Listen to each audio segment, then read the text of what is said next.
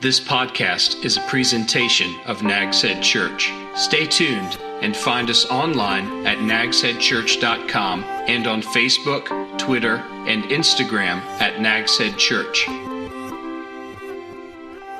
I have been digging in this book of Ruth for a while now, and I can't tell you how many times I've read it.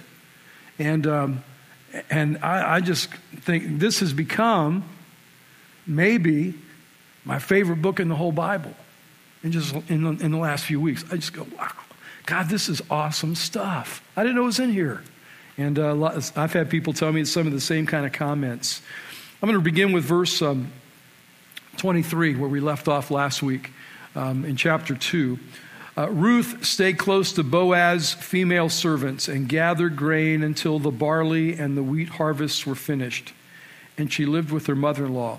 Let me stop and say, if you don't have a Bible to look at right now, there's some in the chairs. Grab one, and let me encourage you, bring your Bible. I'm old school about this. I know some of you like to use your things and your phones and that stuff to follow along the scriptures. You can't underline those things. You can't write down stuff. You can't highlight things. And get your Bible. If you don't own a Bible, I'll give you one today, okay? See Tom after the gathering at the Welcome Center and say, Tom, I don't own a Bible. Can I have one? And we've got one for you because we want you to have a copy of the Word. 6 weeks later, right in between chapter 2 and chapter 3, write the words in your Bible. 6 weeks later is when chapter 3 begins. Ruth is the story of a young widow by the name of Ruth who, with her mother-in-law, also a widow, left Moab, a foreign country, went back to Bethlehem, the home of Naomi, the mother-in-law. There was another daughter-in-law that Naomi had, and named Orpah, and Orpah chose, as Naomi suggested, stay here with your family, go back to your family. Your husband's dead, go back to your family. There you'll have the opportunity in verse 9 of chapter 1. If you stay there, there's a great opportunity that maybe you'll be able to marry, get a new husband, and have, I love the word that the King James Bible, maybe the New King James says, have rest with that new husband. The word means security, but the word is rest there in that. You'll have security. You'll have a husband. If you go with me, who knows what will happen? We may be two widows who live out our days as widows, and that's not a good life in their time, in their culture, to be a widow. There was no social security. There would be dependent on the generosity of people to make it through. And one of the ways that generosity was evident was, according to the Jewish law, the poor people and the stranger, the foreigner, could come at the time of harvest and follow the harvesters and pick up the scraps that were left behind and glean, if you will. So Ruth, at the beginning of chapter 2, says to Naomi, can I go and glean in the harvest? Can I do that? We have to have something to eat. And Naomi said, sure, go ahead. And she goes and she finds a field and she begins to do like all the folks that had nothing, the very poor and the immigrants who had nothing, and follow the harvesters and pick up the scraps, and she would take them home. In the middle of the day, the owner of the field, a man by the name of Boaz, who happens to be related to Naomi's dead husband, Elimelech. The rabbis said he was Elimelech's nephew. He shows up. The rabbis also said that day was the day that Boaz had his wife's funeral. So he's a widower. He comes and he's looking and he sees all the folks out there in his field harvesting, and he's a good man. He shows up and he says to all his workers, God bless you all today. And he cares about them. He says, who's that young lady? And somebody says, that's Ruth. She's the daughter-in-law of Naomi. Well, he knows Naomi because Naomi's related to him through her husband. Naomi and her husband Elimelech left 10 years ago and went to Moab. And now Elimelech has died. The two sons have died. Naomi and Ruth are back, and they're widows, and they're dependent on the generosity of the people. And he said, and because she's related, he says, listen, you guys, let her get up here close with the harvesters. Don't let her lag behind. You watch out for her. If she gets thirsty, you let her have the water that you've brought for my employees to drink. And then when lunchtime came, she got to sit down and eat lunch with them. And Boaz sat down and he gave her something to eat. And she took the leftovers back home. But he got to know her a little bit and find out a little bit more about her. That's 6 weeks ago when we get to chapter 3. But Boaz said some neat things to her, and he said, look, I want you to stay with my workers. I want you to stay with my male employees. They're going to watch out for you. They will protect you. They're not going to flirt with you. They're not going to, and he told them not to. And he said to the women, you let her up here and let her harvest with you. She's not to pick up the scraps. You just let her go ahead, and whatever she can carry home, that's what she can have. He was a very generous man. And so Ruth goes back home at the end of the day, and she's got not a ton, but all that she can carry of grain. She goes back home, and Naomi says, my goodness, girl, how did you get all this? And she tells the story. She said, first Naomi says, God bless whoever's field it was. What was his name? And she says, Boaz. And Naomi's thinking, all right. Boaz legally can marry you and restore the property rights that my husband and my sons lost when they died. She starts thinking of all the things that can happen. Now, I told you last Sunday, they represent different people, if you will. They're types of different people. Naomi, beginning chapter 2, is a type of the Holy Spirit. Ruth is a type of the new Christian. Boaz is a type of the Lord Jesus Christ. So keep those things in mind as we go through this story, and you'll see some things you go, oh, now I get it. And I'll point out some of these things to you, all right? But I'm going to stop every now and then as I read. Verse 1, Ruth's mother-in-law, Naomi said to her, my daughter, shouldn't I find security for you so that you'll be taken care of? I need to help you find a husband, is what she just said. I need to help you find a husband. Now, the thought just occurred to me. Isn't Boaz our relative? Yes, he is. Haven't you been working with his female servants? Yes, you have. This evening, he will be winnowing barley on the threshing floor. Winnowing was a process. There's a picture of it up on the screen where they would have a place, and they would do this in the evening mostly because the breeze would pick up. A man would have a pitchfork, and he would pick up the stalks of the grain, and he would throw them up in the air, and the wind would blow the waste, which was lighter, off to the side, and the grain would drop into a pile in front of him. And that's how they separated the waste from the good stuff. Jesus spoke about, John the Baptist spoke about separating the wheat from the chaff, That was this winnowing process. It required the wind. Boaz will be winnowing barley on the threshing floor. So here's what I want you to do, Ruth. I want you to wash. You've been out working in the field. Go take a bath. All right? Put on perfumed oil. Wear your best clothes. Go down to the threshing floor, but don't let the man know, don't let Boaz know that you're there until he has finished eating and drinking. And when he lies down, I want you to notice, I want you to look and see where he lies down, because it's going to get dark. Notice where he lies down. Notice the place where he's lying. And then I want you to go in and uncover his feet and lie down. Then he will explain to you what you should do. Does this sound strange to you? It did to Ruth too, because she's not Jewish. This is not her culture. She doesn't understand what's going on here. Do what? So Ruth said to her, I will do everything you said. She went down to the threshing floor, did everything her mother-in-law had instructed her. After Boaz ate and drank and was in good spirits, he went to lie down at the end of the pile of the barley. Now, he was there for maybe a couple reasons. One reason is he's probably going to take a turn with the fork and the winnowing fork and do the winnowing. Secondly, he's there to protect his crop. All right? So he lies down at the end of the pile of the barley. And then she went in secretly, uncovered his feet. He had a cloak that he wore over his garment, over his work clothes, a big cloak that he would wear at night, and essentially like a big blanket.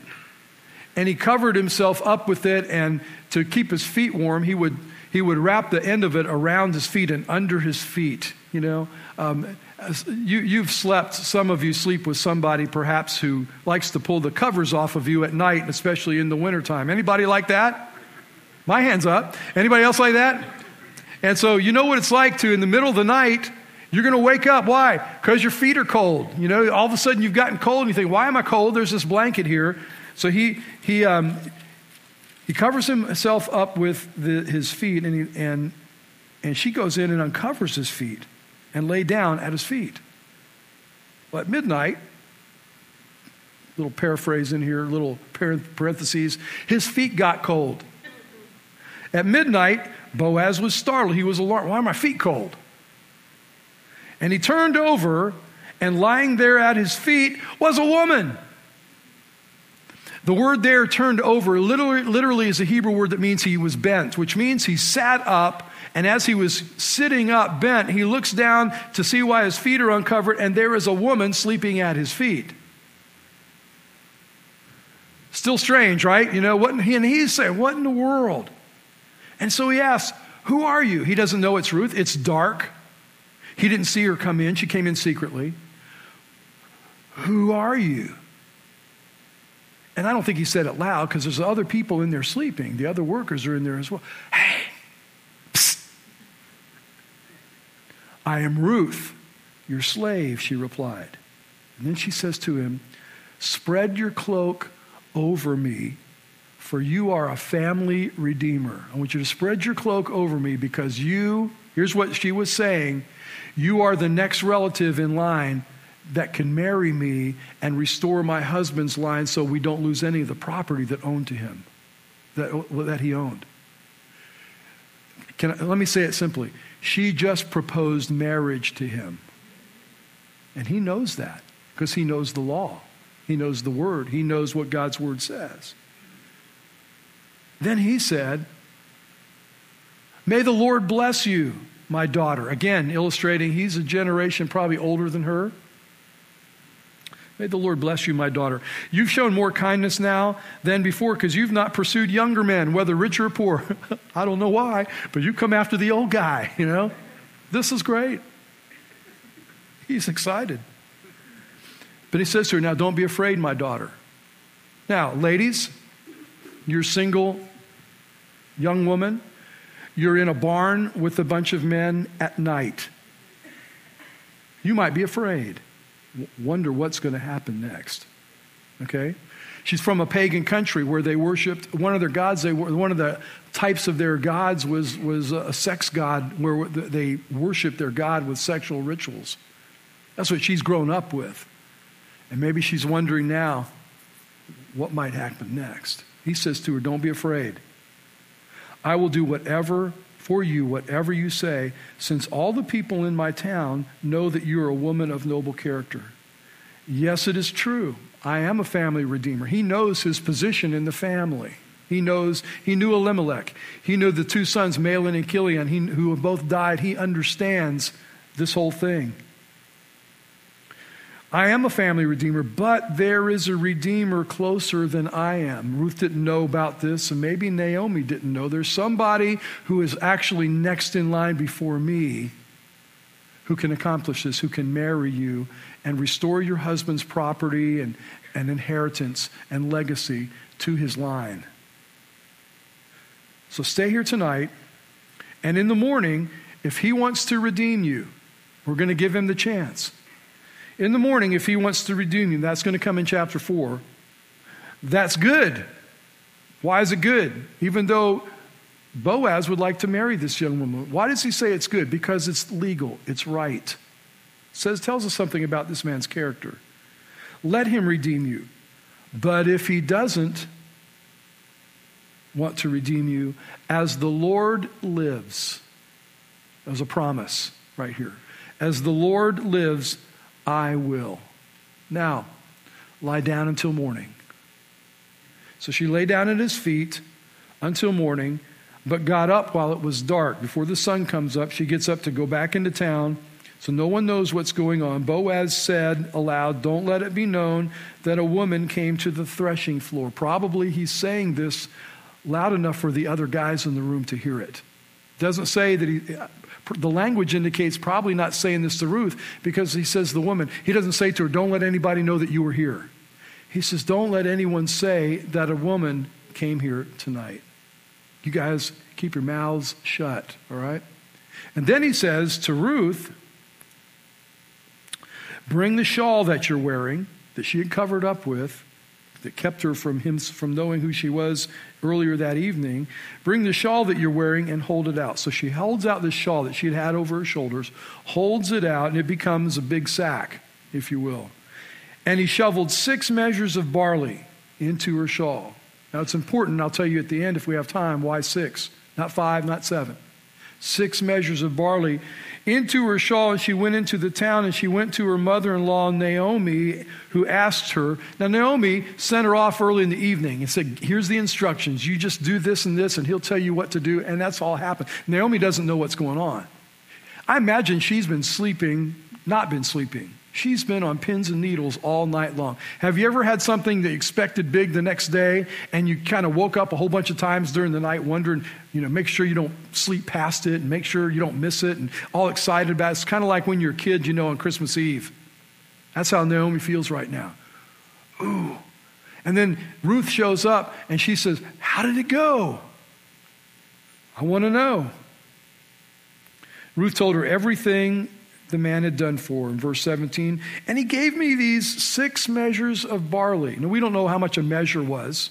It doesn't say. But 6 measures of barley, it was not too much for her to carry. And he gave those to me because he said, now don't go back to your mother-in-law empty-handed. This was a message for Naomi, these 6 measures of barley. And Naomi said, when she heard that, she said, now, my daughter, wait until you find out how things go. Remember, Boaz told her, tomorrow we're going to get this resolved. Tomorrow the other man will have the chance to redeem you or not.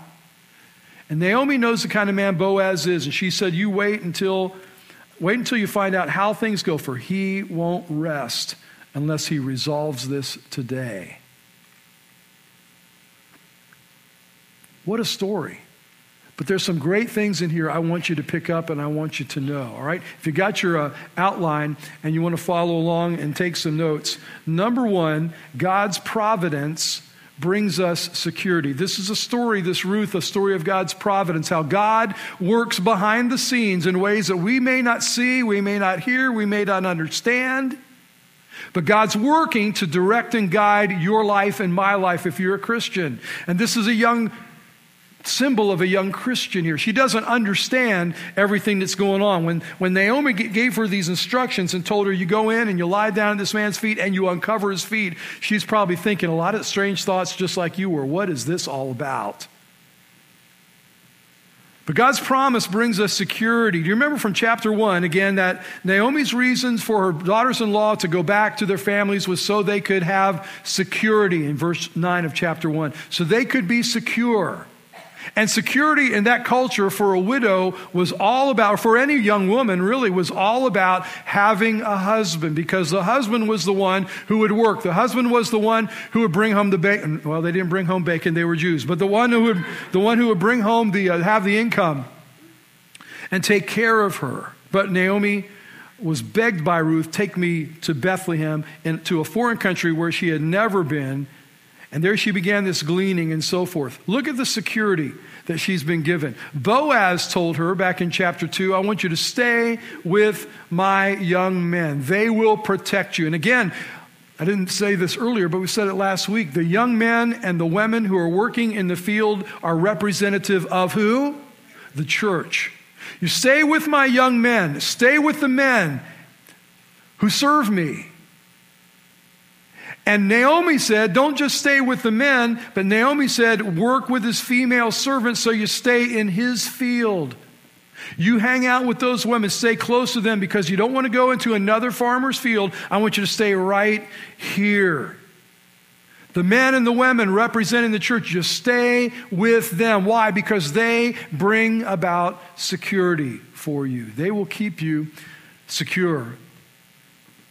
Our security as Christians comes from 2 vantage points. If you're a believer here in Jesus, let me just explain security to you. Number 1, first, spiritual, eternal security is found in our relationship with Christ. Since chapter 1, verse 9, again, that go back to your families and marry again and be secure. The word there again is rest in some of the translations.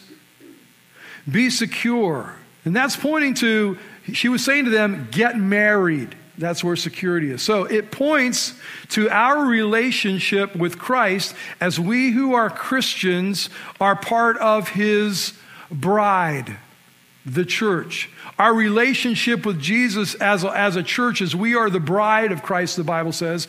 He is the groom. Ephesians chapter 5, verses 22 to 33 talk about this, and verses 31 and 32 say this: "For this reason a man will leave his father and mother and be joined to his wife, and the two will become flesh." Paul says this mystery, the two people, husband and wife, becoming one flesh, is profound, he said. And it is. It's a profound thing.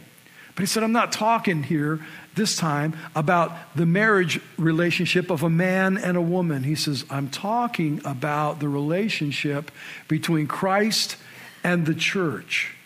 It's a profound thing, he said. It's a secure relationship we have.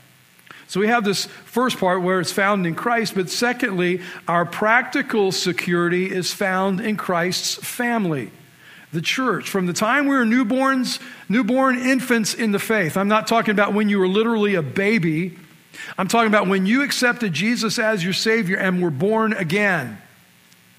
You become a brand new baby in Christ's family. And from that time as a newborn baby until you grow up all the way through your life as a disciple, we are called to be found in his family, Christ's body, under the watchful eye of the shepherds that God places in the church. You know, God never, I hope you get these things. Please understand this, because some of you are quite not committed to a church yet.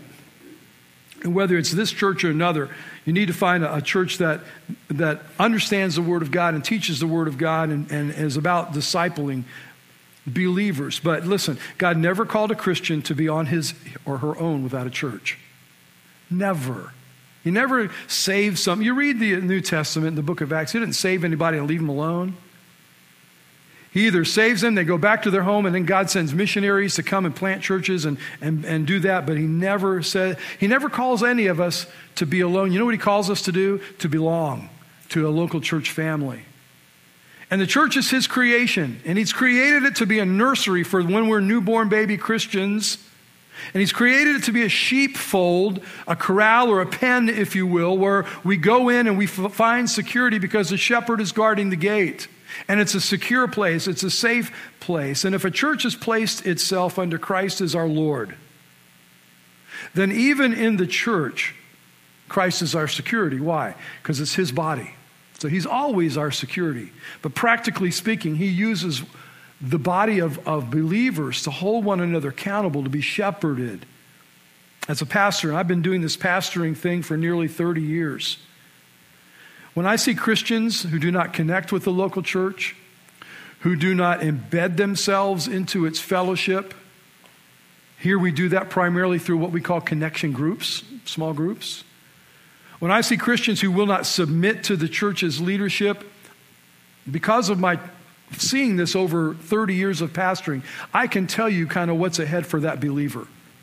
I can tell you what road they're on, and it really isn't a pretty picture. Because once you choose to be outside of the fold, whether that separation is physical because you just say, I'm not going to participate, I'm not going to get involved, I'm not going to serve, I'll worship whenever I feel like going, if I feel like going. By the way, thank you for coming out on a rainy day. We prayed that you would, by the way. And now it's thundering. Or the kids are having an awesome time up there. I'm not sure which it is. Once you put up barriers and you don't participate, that's a physical barrier. Or you put up, and it's also spiritual, or spiritual barriers, where you show up, but you've put up these physical barriers. I'm not going to get involved with anybody or anything. That's a dangerous place for sheep. And here's why. Outside the fold, outside the protection of the shepherds, the world is not going to have any pity on you, Christian. The world's going to try to suck you in to everything it's doing and destroy you and destroy your life, destroy your testimony and so forth. The world will have no pity on you because the protection is inside the fold for sheep. Let me just give you a list of scriptures. I'm not going to belabor these and I don't have time to spend with them. But you've got a list there in your notes. Are these scriptures in your notes? They all talk about, let me just summarize, all of those scriptures. I want you to go back, not now, but go back later and look at them. They all talk about the responsibility that shepherds, pastors have to keep you secure. All right? So be sure you go back and look at those and see what the world says about those things. Ruth was told, take a bath. She was told, smell good, put on some perfume, put on your best clothes. Let me tell you what Naomi was saying to her. Ruth, your time of mourning as a widow is over. You've been wearing these mourning clothes for too long. Get rid of them. Put on the best thing you have. You're going to go tonight to see Boaz, and I'm going to tell you what to do, but you need to look good. You need to smell good. So go ahead and take care and take a bath and put on your best clothes. Spruce up. In your notes, salvation brings a new life. Brings us a new life. When you accept Jesus as your Savior, the Holy Spirit begins a work of changing you from the inside out. Your desires begin to change. Your habits begin to change. Your attitudes begin to change. Now, let me just say this. If you're a Christian, you've accepted Christ as your Savior, but you don't see any change from how you live from those days until now, you need to stop and say, what happened here? Because the Bible very explicitly says, if anyone's in Christ, he is a new creation. The old things are passing away. Everything's becoming new. It doesn't all happen. I don't think it happens overnight for most people. Just kind of total. I think it's a gradual letting go of the old things as the Holy Spirit's the process the Bible calls sanctification. And it's lifelong. So he's always working on us, isn't he? But the Bible talks about this whole thing of putting off the old and putting on the new. It's like taking off old clothes and putting on new clothes. Does it say that? Yeah. For example, Paul talks about in Ephesians chapter 4, verses 22 to 24. He says about this salvation life that we have, he says to the Ephesian church, you took off your former way of life, who you used to be before you met Christ. That old man that is corrupted by deceitful desires, you took that off. And you are being renewed, consistent, constant process, progressive thing here. Being renewed in the spirit of your mind. Sounds like Romans chapter 12, verses 1 and 2, doesn't it? I think Bernie and Steve were there a few weeks ago.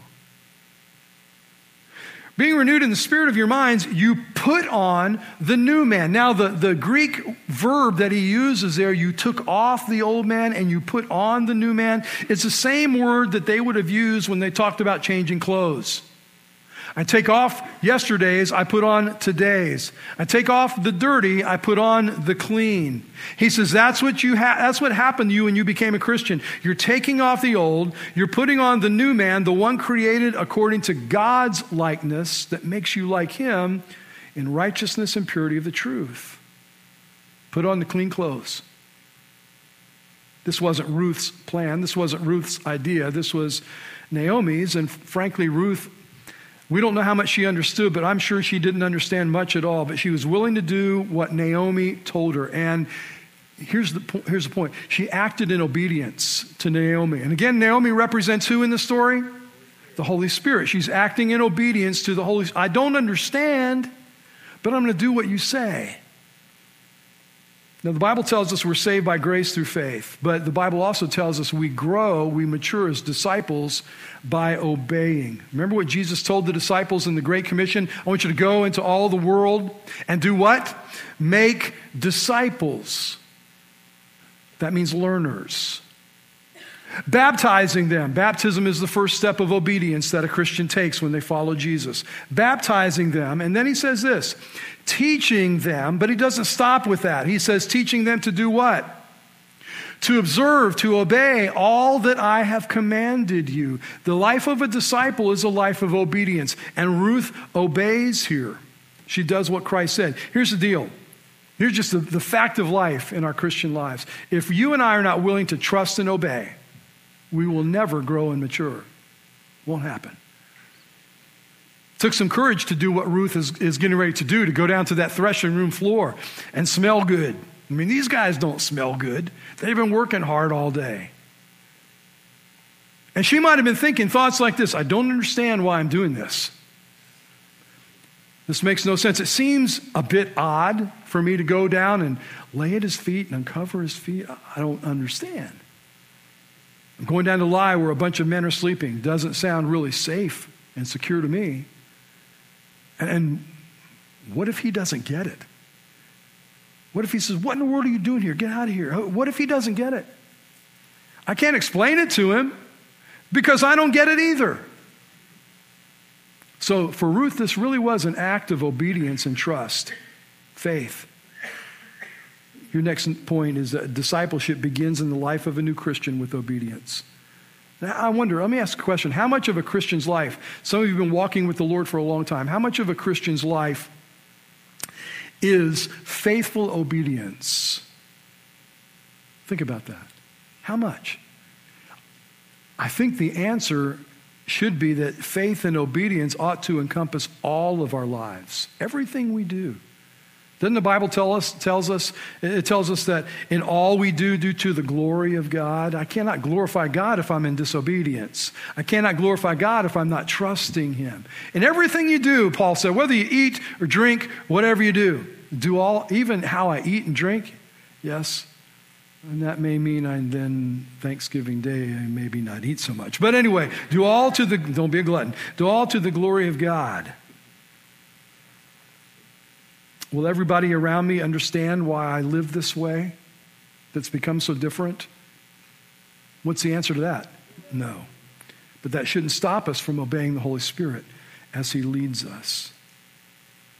So she goes and she does this, uncovers his feet. He wakes up. Do you wonder, by the way, did the other guys who were laying on the floor and they were asleep as well, did they see her come in? Did somebody notice her lay down? Are they listening to this whispered conversation and going, "Whoa, there's a woman. What's going on in here?" I don't know. But she asked him, I want you to fulfill your responsibility as the family redeemer. I want you to marry me. Now, I don't think she knew that's what she was saying to him. She said, cover me up with your cloak. Next week, we're going to see how this redemption happened and what it means. But she told Ruth that Boaz is going to know what he should do, and that's because he's a man of the law. Remember, we learned that last Sunday? And he would explain to her what to do next. Okay, he knows. And if Boaz was agreeable to spread his cloak over her, he was proposing marriage to her. Naomi knows that. And in our culture, we typically put an engagement ring on her finger. This is a whole lot cheaper, by the way, guys, If you go back to chapter 2, verse 12, you see the application of this. If you turn back a page, chapter 2, verse 12, Boaz said to Naomi, may the Lord reward you for what you've done, her coming to the field and gleaning and taking care of her mother-in-law. May the Lord reward you for what you've done, and may you receive a full reward from the Lord God of Israel. Let's get this, under whose wings you have come for refuge. How's that tied in? Well, in the Hebrew, literally, it says, she said to Boaz, spread the wing of your garment over me. Literally the edge of your cloak. God, speaking to Jerusalem in Ezekiel chapter 16, God uses the same terminology, describing his relationship with the Jews when he says, then I passed by you and saw you, and you were indeed the age for love. To marry you, if you will. So I, spread the edge of my garment over you. Jot this down. Next point. Obedience, not only is it how we are become disciples, but obedience to God produces a good public testimony. Again, Boaz looks at her and he says, I'm just flattered that you've asked me to marry you.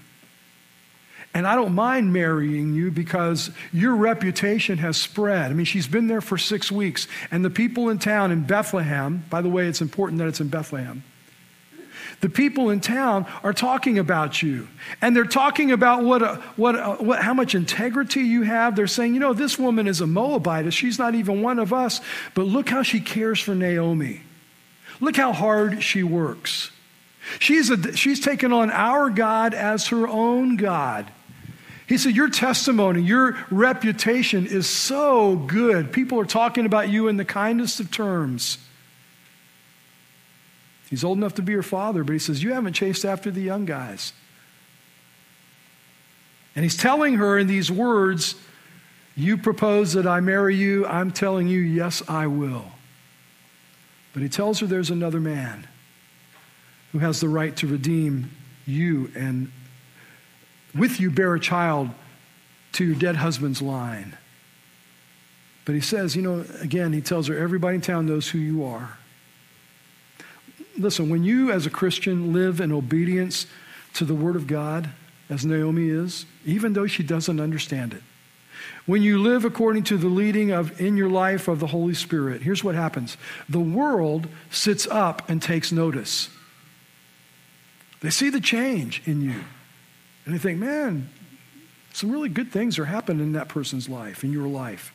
But let me also say, if you live in disobedience to the Lord, and people around you say, well, yeah, you claim to be a Christian and you go to church once in a while, but man, you kind of don't live any different from how you used to live. The world also sits up and takes notice of that. And what's happening by that witness, by that reputation, by that testimony, you're saying to them, it's not that big of a deal to be a Jesus follower. I mean, I can follow Jesus and still live like I used to. And they're going to say, so why should I follow Jesus? Why should I become a Christian if there's nothing to gain from it? No change positive that's made from it. Well, Boaz knows the law well. He wants to marry her. There's another man in line. He says, but I'm not going to step in front of that man. We're going to give him tomorrow the opportunity to marry you if that's what he wants to do. Even though Boaz wanted to marry her, he does that. And that tells me something about Boaz. It tells me that he's not thinking of himself, is he? He's thinking really about Ruth. He knew that Ruth, being a foreigner, being a widow, did not have much of a future. Being from another country, did not have much of a future without a husband. And so he puts himself not in first place, but in second place here. Because should he marry Ruth and should they have a son, that son would legally be her dead husband's, Mahlon's son, and inherit that property that belonged to him. So in essence, for inheritance sake, this child that they might have is going to be seen as Boaz's legally adopted son, even though he's physically his son. And not only that, I have to say this, guys. He's going to inherit a mother-in-law who's still bitter. How much fun is that? So he's thinking about that, and he says that doesn't matter. He's a very kind, moral, unselfish man. He's agreeable to all these things. And it reminds me of these words about Christ in Philippians 2. Existing in the form of God, he, Jesus, did not consider equality with God as something to be used for his own advantage. In other words, when he came to earth, he wasn't thinking about himself. He was thinking about us, those he came to redeem. Instead, he emptied himself by assuming the form of a slave, taking on the likeness of men. Now, this whole sequence, what we've just read in Ruth, the last things he says to her was, look, we got to keep this a secret. And I'll explain that in a moment. Why the secrecy? Well, first of all, the young men who witnessed and heard all this and knew what was going to happen the next day, he doesn't want them to go out and tell what happened that night. You guys keep it quiet. Why? Well, he knows that some would, as people do, suspect that, hey, Ruth went in and spent the night with Boaz. Maybe they did more than sleep. That's how people talk. And having sexual relations with someone in their culture that you're not married to, and in the scriptures, God's plan, if you're not married to someone and you're having sexual relations with that person, the Bible defines that as adultery. And if Boaz was suspected of adultery with a foreigner, then he would forfeit his legal and righteous right to marry her. So the rumors might jeopardize this marriage. You guys keep it quiet. Secondly, if word got out about what happened, including the covering with the cloak and the proposal and the other man who's the near relative, we don't know his name, but if he heard about this the next day, he might not be able to make a free choice really about whether or not he wants to marry Ruth. And he might just say, well, Boaz, good grief, man, you took away my right. You cheated me out of this, so you know what? You can have her. And Boaz, that's not what he wanted, because Boaz wants to do the right thing, the lawful thing. He was a man of the book. Well, why doesn't God just say, okay, everybody goes to heaven? Kind of the same kind of thing. Why doesn't God say, listen, world, I know that everybody's guilty of sin. I know I've said the wages of sin is death. I know I've said the soul that sins will surely die and all those kinds of things, but I'll tell you what, here is 2015, almost 2016, and I'm going to change. I'm going to contradict my word. I'm going to contradict my law, and I'm going to say everybody gets a free pass. Doesn't matter what you believe. You could be an atheist. That's okay. You could be Muslim. I don't care. You can be Buddhist. Doesn't make a difference. That's okay with me. I'm going to give everybody eternal life. What's wrong with that? A couple things. Number one, God never contradicts himself. That would be a contradiction. To do so would make him changeable. God just says, hey, you know what? I've changed my mind. You know what? I was mistaken about this. Let me clarify this a little bit. God doesn't change. The Bible says he never changes. He is immutable, is the theological term. He doesn't change. And firstly, he doesn't contradict himself. Secondly, he doesn't change because for him to change would be for him to say, I made a mistake. This doesn't work anymore, would be what he would have to say. Hey, you know, Jesus came and he died on the cross, and I know that, and he rose from the dead, but you know what? You don't have to believe that. God doesn't do that. God stays the same. Naomi can't wait to hear. Ruth shows up the next morning. She's on pins and needles. She can't wait to hear what's happened. And Ruth tells her the story. But remember, Boaz gave her these 6 measures of barley.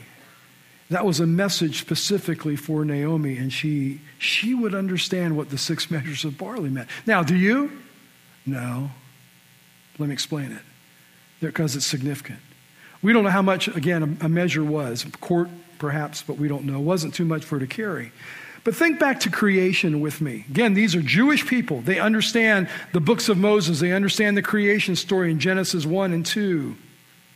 Think back to creation. Everything God had to do to make this universe was done, the Bible says, in 6 days.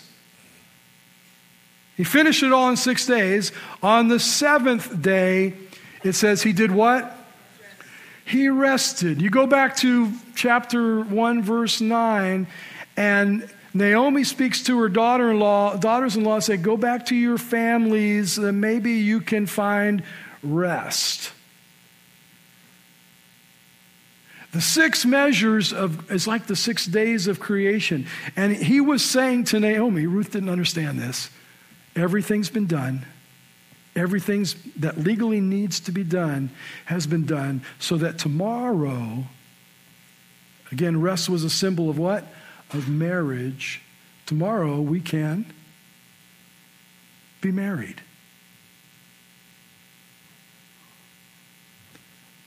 It was all had a purpose. God was behind all of this, and even in those kind of symbolisms. And he promised, Boaz promised Ruth, happens tomorrow. That's where we go next Sunday. Hope you don't miss it. God's providence tells us that God has a plan for me. He gave us his word, folks, for a reason. And that's to reveal to us his will. He has, if you're a Christian, he's got a plan for every Christian to be part of a local body of believers that we call the church. That's his plan, not mine. It's his. If you're a Christian and you've placed your faith solely and completely in Jesus Christ for salvation, listen to me, because I know some of you are like this here, and I'm not harping on you, but I want you to know if you're a believer in Jesus and you've not committed yourself to a local body of believers, you're missing out on God's will for your life. God also has a plan for those who aren't Christians. The Bible says that Jesus, his one and only Son, we've been singing about him as Emmanuel, God with us. He came to be our Redeemer. We're going to talk about that a whole lot next Sunday. And he came to claim you if you will acknowledge him as your Savior. And he paid the price of his own life so that you would no longer be a foreigner, but could be a member of his family. And if you're not sure, you're here today and you say, I'm not sure that that's where I am. Would you right now, my encouragement to you is just right this moment, and you say, but I want to be. Just admit to him that you're a sinner. That doesn't mean you have to tell him every sin you ever committed. We don't have that much time. Not for me or you. But if you're like me, that would be a long list. But simply admit to him that as a sinner, you have no hope without Christ as your Redeemer and your Savior. And then simply by faith, just believe with your whole heart, trust in him and him alone. You know, Ruth did not understand, by the way, Christians. Again, she didn't understand what Naomi was telling her to do. And you say, I don't know that I understand it all, but I want to believe it. And you can. And Jesus said to believe in him. And his promise was that you would have everlasting life. If you're making that decision today, or maybe it's a decision today, I want to become a committed part of this local church. If you're a local resident, and you say, this is where I know God wants me to be. I believe the Holy Spirit brought you here today. And he wants you to learn more about it. He wants you to become part of the church. He wants you to be baptized if that's your need. He wants you to follow him. And we're here to help you with that. You can take out a communication card. You can let us know a couple ways. Fill out one of these on the back where it says, I'm trusting Christ as my Savior for the first time in my life. Or today I want to know how I can become involved in Nags Head Church. But let us know, and we'll follow up. And you can drop the card off, or you can. I would much rather you come up and say, Rick, can I talk with you for a second? I'm going to hang out up here for that reason. But I hope that you will.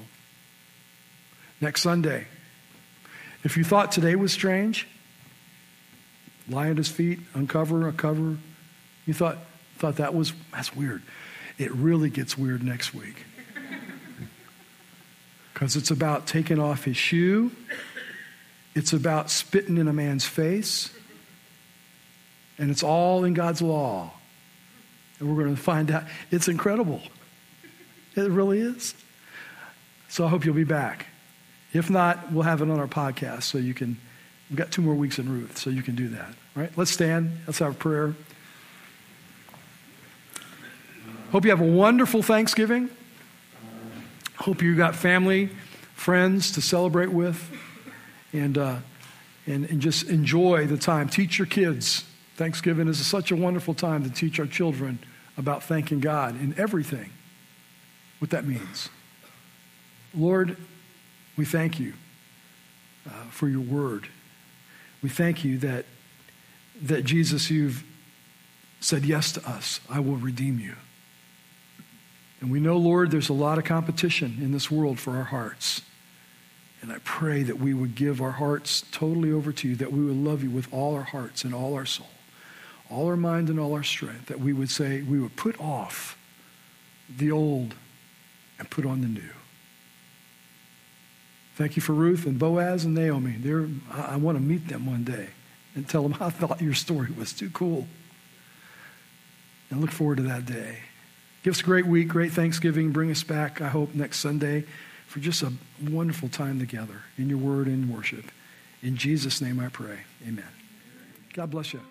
This has been a presentation of Nags Head Church. Love God, love others, reach the world.